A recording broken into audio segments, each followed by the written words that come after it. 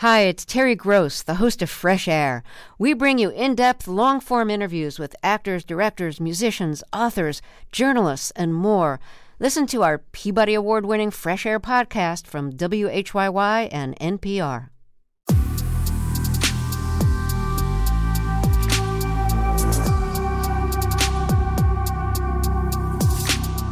Hi, this is Larry Mansell, host of Air Talk on KPCC. Since the start of the coronavirus pandemic, we've had a daily segment on Air Talk devoted to the latest information about COVID-19. As time's gone on, we've looked at vaccines and how the virus and pandemic have affected the lives of Southern Californians. That includes doctors, nurses, epidemiologists, and other medical professionals fighting the virus on the front lines. In each episode of this podcast, we'll speak with one of our experts on the rotating panel of Air Talk guests who will be sharing their expertise with us daily. You can also listen anytime at laist.com, kpecc.org, or subscribe wherever you download podcasts. We're talking with Dr. Peter Chin Hong of UC San Francisco Medical Center infectious disease specialist. Rick in San Jose says, I'm recovering from COVID. I tested positive last Friday. I hope you're feeling better, Rick. I've got some business trip flights coming up in the next couple of weeks. I feel I've pretty much recovered, but I want to know, when will it be safe to travel by air again so I don't get my fellow passengers sick? Would a rapid test help in determining this, or is it too close to my illness? So again, he tested positive last Friday. That's Rick in San Jose. Dr. Chin Hong? So, Rick, I hope you're feeling better, too. I know it's a drag for anyone, even if they get infected. In terms of when you're safe to travel, you can try to travel earlier if you use a test at day 5, with day 0 as being the first day of symptoms. If you're still positive, then you can try to then test every day until day 10 if you have enough rapid tests available, or sort of sequence them. So in other words, instead of just waiting for day 10, you can do it at day 7. If you're negative, then you can then, you're not going to be as transmissible. I wouldn't test on day 10 because I wouldn't know what that means. And if you don't have enough tests, definitely at day 10, you'll be safe to travel, wearing your mask just like everybody else still on the plane. Also, setting aside infectivity, if Rick's just kind of feeling low, like the symptoms are lingering, is it okay for him to travel, or might that set back his recovery if he does that? Yeah, so in general, when you go to a healthcare professional and you talk about having had an illness and you, say you're feeling blah and you wondered about exercise, the general advice is to go ahead and exert yourself. But what we're learning about with chronic symptoms after COVID, which is not what Rick has yet, but say you continue to have symptoms for weeks after, that actually seems to be counterintuitive and seems to get worse with chronic symptoms after COVID. So, I think in general, the answer is get out and push your body as far as you can, except if you really have chronic symptoms from COVID. All right. Rick, glad you're feeling somewhat better. Hope you're fully recovered very, very soon. Laura in El Sereno asks, do you think we're going to see a vaccine requirement for K through 12 students for the upcoming academic school year, fall of 22? And are boosters being considered for approval for younger kids?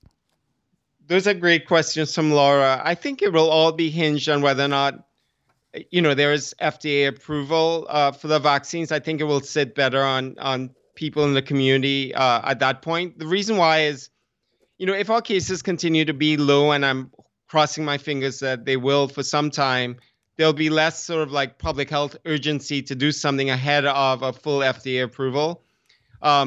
And so I think that's the way it will play out. There'll probably be some debate. There will be religious and medical exemptions allowed for COVID vaccines initially, is my prediction, versus the other vaccines in California where it's very, very strict, generally very little room for religious or medical exemptions. So I think there'll be kind of like an in-between phase and then probably a more full embrace once we have a better sense of how the vaccine works in kids. Erwin in Brentwood emailed to ask, are there any clues as to why our immunity decreases with age?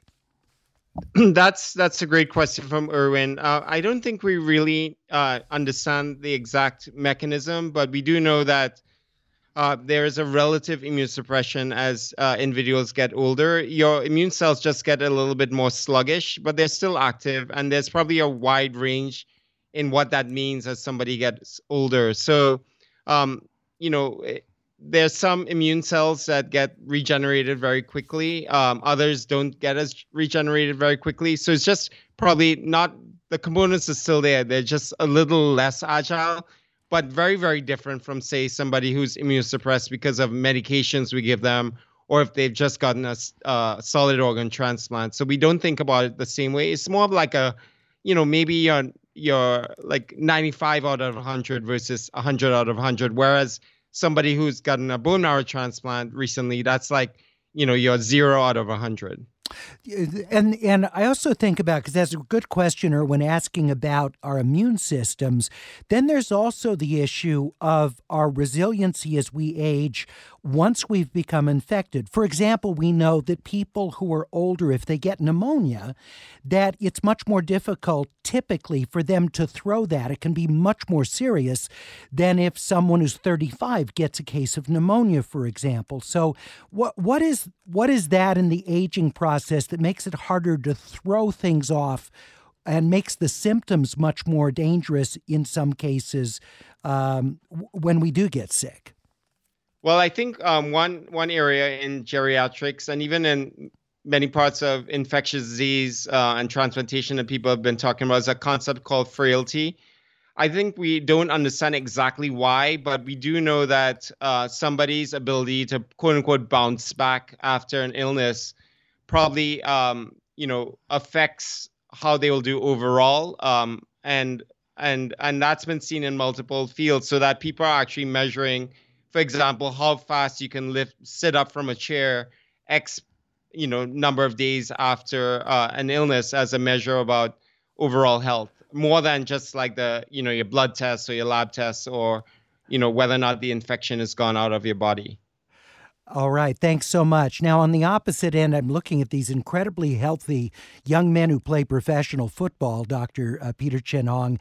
Aaron Donald, the incredible defensive lineman for the Rams, just took his shirt off, and it doesn't even look real. His muscles. I know it looks like you CGI like from a from a superhero film. Well, that's all that hard work that goes into building him up. So he's there shirtless on what's a rather cool Southern California morning as he's out on the parade route on Figueroa. Sunny, but somewhat cool morning. As the Rams players on the double-decker bus are getting close to arriving at Exposition Park, and that's Donald who's holding the Lombardi Trophy, holding it as he engages with the fans. They're yelling back and forth with them. And I think also perhaps with the LAPD officers that are there. They're in single file on motorcycle flanking, and looks like they're having some fun in the repartee going back and forth at the Rams victory parade that's taking place. Your questions for Dr. PCH at 866-893-KPCC. Rod in Irvine says, I'm 64. I received my Pfizer booster in September. Should I get a fourth shot soon? In May, it'll be 9 months since I've had my last, and I'm unsure if my previous one will still be effective by then. Yeah, those are all pertinent questions that Rod is asking them, which we have not great guidance right now. I know a lot of people are thinking about informally getting a fourth shot above, certainly above the age of 65, 64 is close. And we don't really have good guidance. I would say the official word is not at this moment. And it all depends on what the guideposts or what your goalposts are. If your goalpost is to prevent infection, even with mild symptoms, that's probably going to wane in efficacy after 3 to 6 months. But your ability to fight serious disease will probably remain very robust after 3 shots in a non-immunocompromised individual. But I think all this guidance will change very quickly. I know informally some people are looking, for example, at the level of spike protein antibody in the test, but we don't really have good guidance around that. But I know that this is a very changing area. Israel, other countries are thinking about doing this fourth shot. But in the U.S. here, we're not really having that as part of the public discourse as yet. Dr. Peter Chin Hong joining us on Air Talk, 866-893-KPCC. We have a question from Sarah, who emailed us, with mandates being lifted, what happens if there's another surge? Will people accept another mask mandate, or will they rebel against it? Well, it depends on when that surge is. And Sarah's right. Nobody will probably know how the public will feel. It probably will be very regional. But I hope that we'll be flexible. And there are two things that we think about when we get the next surge. One is, what is the impact of just getting an infection would be? And number two, what would the impact of getting serious disease? That is, the hospitals being filled up. I think if the surge comes very quickly, or even if it comes in the fall again, I feel our hospitals will be relatively protected because we have such large amounts of population immunity right now. But of course, you never know with COVID. For the first point, prevention of infection, that is going to be tough, because if people are fatigued still from wearing masks, there may be more infections or breakthrough infections going around. And the hard part about that is not necessarily you feel bad, but that with isolation guidelines now, you be taken out of the workforce for at least 5 days, if not longer. So I think, and schools even. So I think that's, what we're grappling with as a society. All right. Alex in Highland Park says, what have studies shown about the efficacy of prevention between our health mandates and places in the country that had lesser mandates? A lot of the southern states, for example. What differences did we see in the spread of COVID? I think some of the most compelling data I've seen recently was actually just yesterday, from Dr. Ghali, when he presented some of the data around how California has done in terms of the update and when they made the announcements about schools having a pause before relooking at mask mandates in schools on February 28th. But in that data set, that slide set he showed, California actually had, I think it was the lowest number of deaths per 100,000.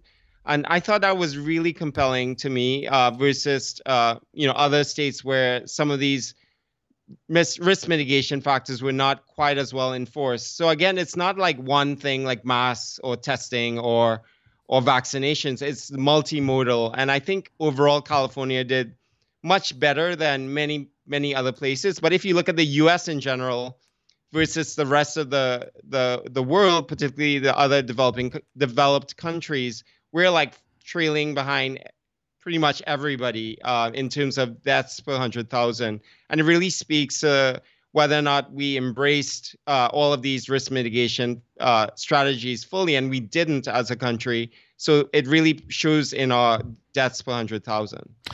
As we lift these restrictions, Dr. Chin Hong, are rapid tests still going to be important for people to use before, say, attending events or gatherings? Do you think that people should not be shy about using those before they get together with significant numbers of people? Yeah, so that's a great question. I think we're going to be in evolution with that as well. And it depends on the purpose. Of course, if you're visiting vulnerable people like parents or grandparents, et cetera, you might want to do it to be safe.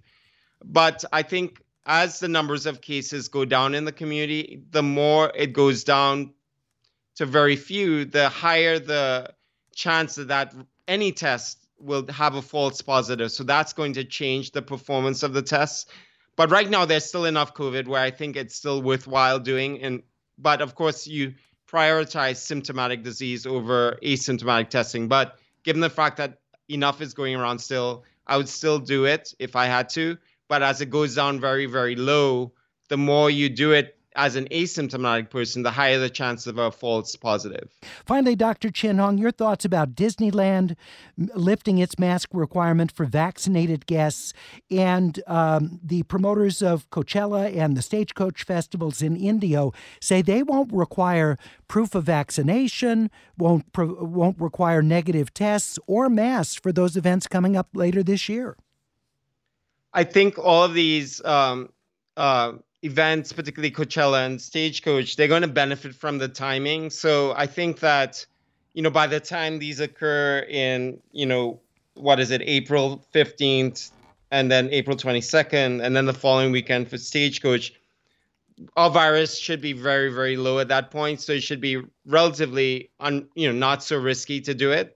And so it was lucky that this timing works out. And also, I think it would have been hard to enforce it, for example, for Stagecoach, because, so much of the vaccines have been politicized. So I think that's all going together for the organizers. At the end of the day, I think people have to be expecting flexibility in case, unexpectedly we get another surge, which I don't expect will happen. But again, the right timing doesn't mean that other concerts later on in the year would be the same way. Mm-hmm. But of course, we do all know that it's a bellwether for a lot of live tours. Dr. Peter Chin Hong, thank you so much for joining us. Thanks for listening to this episode of COVID in LA. If you'd like to stay up to date with the latest coronavirus news, you can listen anytime at laist.com, at kpecc.org, or subscribe wherever you download podcasts. See you next time and stay safe. I'm Larry Mantle.